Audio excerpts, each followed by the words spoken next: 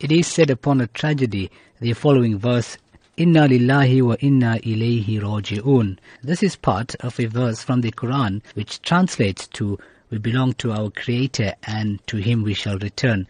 The phrase is recited by Muslims when a person experiences a tragedy in his life, especially upon hearing the news that a person has died.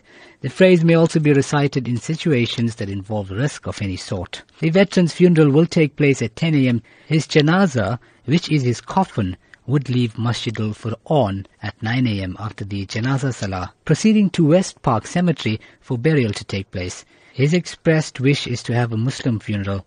In this case, this verse is understood that Muslims believe in the oneness of their Creator and that only He gives and takes away, sometimes to test humankind. Hence, Muslims submit to Allah and are grateful and thankful to Him for whatever they receive.